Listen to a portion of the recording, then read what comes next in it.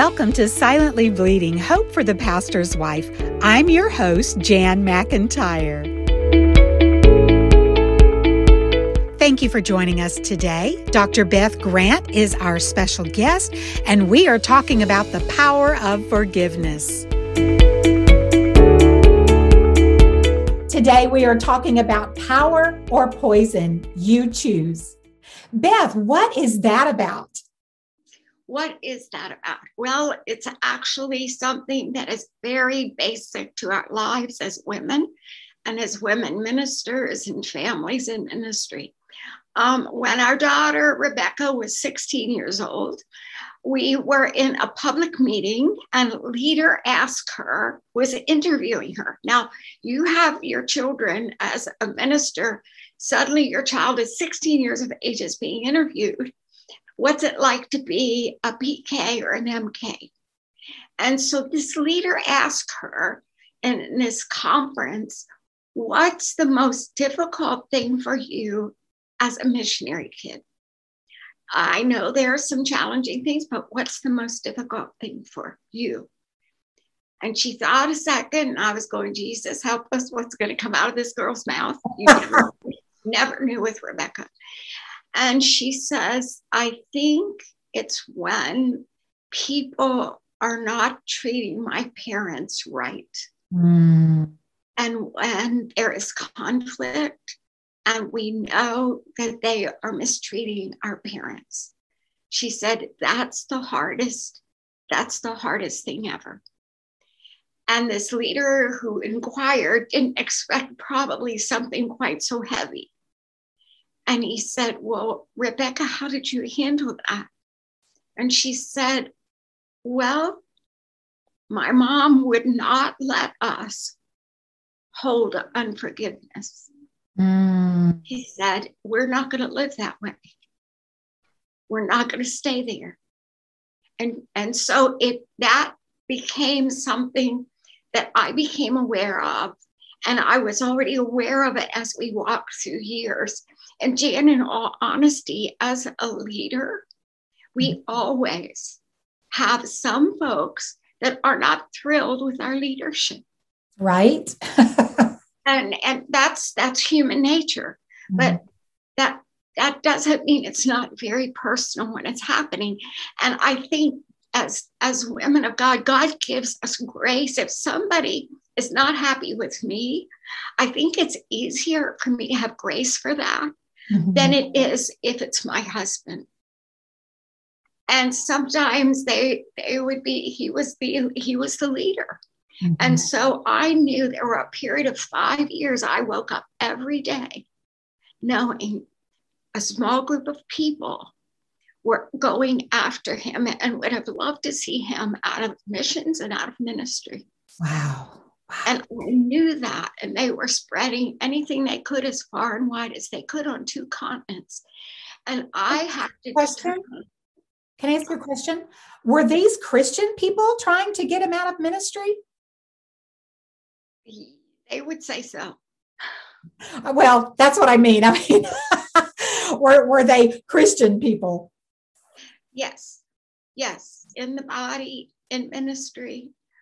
And they just had a huge disagreement philosophically with my husband. But sometimes I think in the body of Christ, rather than say we have a disagreement of how we look at something, sometimes people want to carry it a step further and make it a spiritual or ethical issue. Sometimes it is, but sometimes it isn't. Sometimes it is a different approach to leadership. And then especially when you're involving different cultures, that's a very different matter again. So I found myself over a period of time when this happened, Jan, I had to come to a place where privately I said, okay, God, these people may never in this lifetime realize what they're doing. Yeah. They may never in this lifetime apologize to my husband or to myself. But I'm going to get up every morning and in my devotions, I would say, okay, God, I know today this is happening. Mm-hmm. They're actively spreading things that I know are not true. But there's nothing I could do about it at that time. And neither could my husband. So I said, Lord, I will choose forgiveness today. If they never ask forgiveness, I choose forgiveness because you have so generously and graciously forgiven me. I will choose grace. And I will choose forgiveness. I release that because they will never be hurt by my unforgiveness. Mm-hmm. It wasn't hurting them. Right. But for me, in my spirit, to hold unforgiveness is toxic. Yes. It is not neutral. It is toxic. It is poison in my soul. And I begin to realize, Lord, if I hold unforgiveness, how can I turn around and tell the world Jesus forgives? And because of his grace, we can forgive. How can I teach and preach that with integrity? Yes. To others when I am holding on to unforgiveness myself? So the best way we can preach and teach forgiveness is to live forgiveness every single day. And I had to choose it. But what happened was there's something freeing in our spirit, our heart, when we say, I forgive. I'll never perhaps have the chance to do that face to face. But I can do it in my heart and spirit before God. As Jesus said on the cross, Father, forgive them. They don't know what they're doing. And sometimes people do know what they're doing, but sometimes they don't. Right, right. Sometimes they are confused. Sometimes they've heard things that were not true, and they pick up offense and all this cares. But we can choose to walk in freedom. Now, where is this so important with what the story I started out with Rebecca? The days that I found it hardest to forgive, I was most aware that I had two young daughters, especially as they became 12, 13, and 16. During that time, I was so aware they could feel when we would go to meetings, they could feel the hatred from people toward their father. Wow. They could feel it. And our kids feel that. If we're a pastor, our kids feel that. And I knew, especially my younger one, would be watching me and wanted to know, Mom, how are you? How are you? I saw anger growing in our daughters. Anger on their parents' behalf. They feel so protective of us. They felt the hatred. And it would be, Mom, how are you doing? Are you okay? And especially the younger one was all ready to take up offense, both of them, and be angry on our behalf. And I realized, although I may feel I can choose to not forgive people, my daughters were watching me every day during that period of several years to see what I was going to do with this. Right. I came to the realization, dear God, if Rebecca and Jennifer do not learn to forgive from me, their mom, where in God's earth and this culture and this nation and where we are living now, where will they learn to forgive? Yes, yes. The closest one they can learn it from is from mom and from dad. Yeah. And I began to realize if I as much as hesitated when they said, Mom, how are you? And I knew what they were talking about. If I hesitated, it's like, are you okay? They were ready to go to war. They were ready to pick up the sword for Mom. Right. And I thought, dear God, I need to make sure with the Lord every day I can say, no, we're good. We're good. And the days they were struggling or I was struggling, we'd sit together at devotions at the kitchen table. And I'd say, we're going to choose to forgive. Yes. Because God has been gracious and generous with us. Amen. And how can I tell little girls in India who have been so traumatized and violated from the time they were little girls Mm-hmm. How can I say to them, there's forgiveness? Yeah.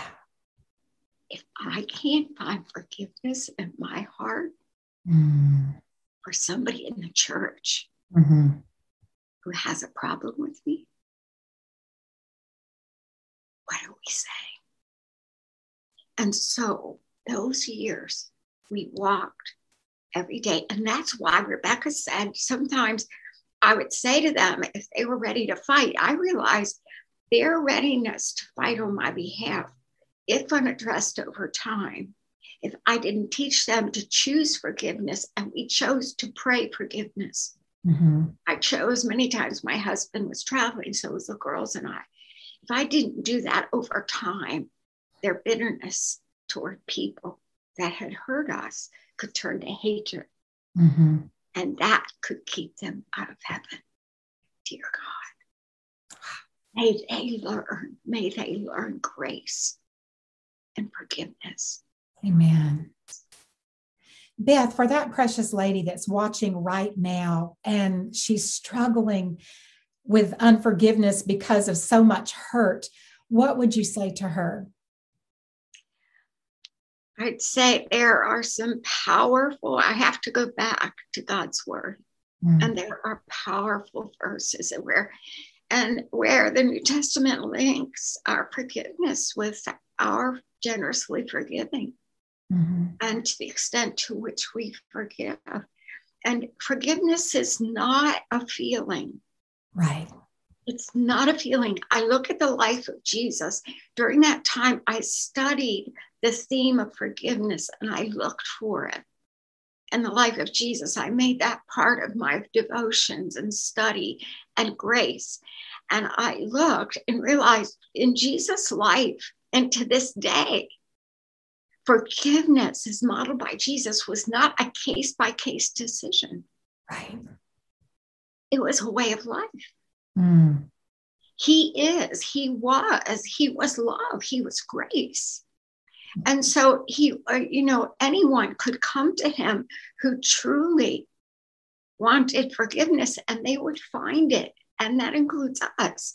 So I begin to realize I cannot practice. We're not called to practice forgiveness as I will choose in a case-by-case manner, whether I forgive people or not. No, as practiced and lived and modeled by Jesus, it's a lifestyle. And Jan, I think we have to, as women of God, can I choose grace? His grace is sufficient for me. But will I choose to live grace? And even since our girls were that age, I look back and now I look where our nation is now. I was thinking and I wrote notes to myself.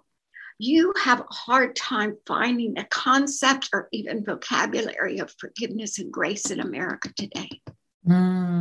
Could you say that again? You will have a hard time finding the concept or vocabulary, even the words grace and forgiveness. You will have a hard time finding that in American culture today. Yes. It's like what a culture values is reflected and reinforced by our vocabulary. You have to hunt for the word grace or forgiveness. It more and more, it has always been so uniquely Christ-like. And it's a hallmark of the kingdom. Amen. It's forgiveness and grace. It is not being perpetuated in our culture. Our children are not going to learn about grace anywhere else. May they learn about grace and forgiveness at home. Yes. Amen. And then as leaders, may we turn around and share with other women, others in the body of Christ, other women leaders in ministry. This is who Jesus was. This is a hallmark. This is something that is characteristic of kingdom. This is one of the things that makes following Jesus unique and life-changing, because we are choosing his power, the power of forgiveness, the power of grace, over the poison of unforgiveness that will poison our very souls. Yes. Sometimes it's not what we say. A woman can take a platform, and what we have in our souls will color our message. If we are holding on to unforgiveness, I don't have to say a word about that. But if you give me the platform long enough, unforgiveness colors our spirit and our words. Oh God, help us to be full of grace, yes, and free to forgive. Man. One last question for you, Beth. I think so many times people feel like forgiveness is saying, oh, that's okay. What you did is okay. And it's not okay. No. Could you speak to that? No, this forgiveness is not saying, I trust you. Right. Some people are not trustworthy. Mm-hmm. So when I say I forgave and choose to forgive the folks that were hurting my husband, out to destroy him, literally. It's not saying I trust them, but it's saying I choose, because of the grace and love of Jesus Christ, I choose to forgive them of what they are doing. Mm-hmm. Because my husband and I needed to move on. Yeah. And be busy about the work of our Father in his kingdom.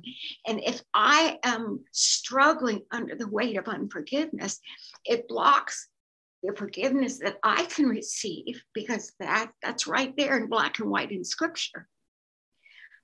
But this also frees me up to run with freedom the race he has called me to. But you don't put yourself out there for people that are not trustworthy, who are not ethical. We do not put ourselves out there for them to hurt us. Mm-hmm. So that's not wise. Jesus didn't say, okay, he's not saying beat me up again. That's just not good. That's not wise. Mm-hmm. So you can build some boundaries of protection. And you're not putting your children out there to say, I'm going to take a risk and trust you with my children. No.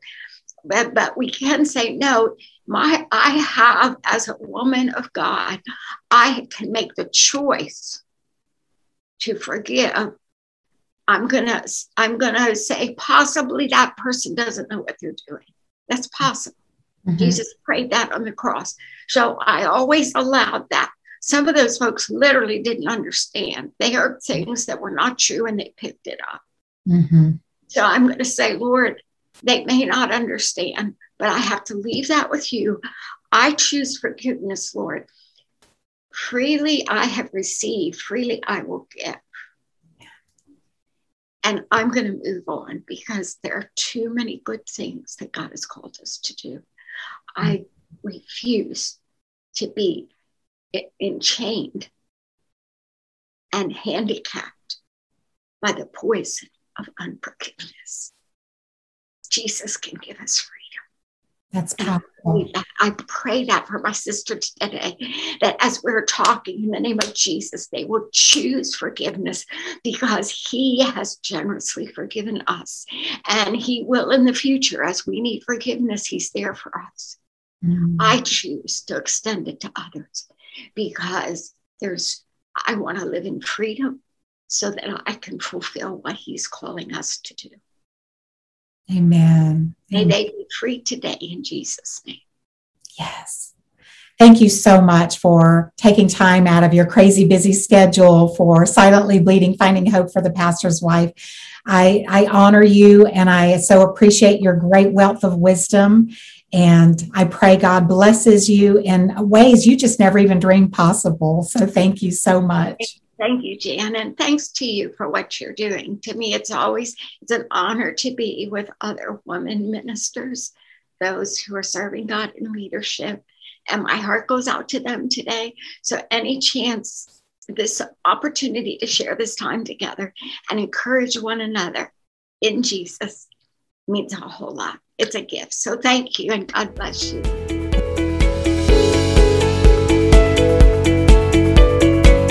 Thank you you for joining us on Silently Bleeding Hope for the Pastor's Wife. Our next episode coming up, we'll be talking about attaining an unoffendable spirit.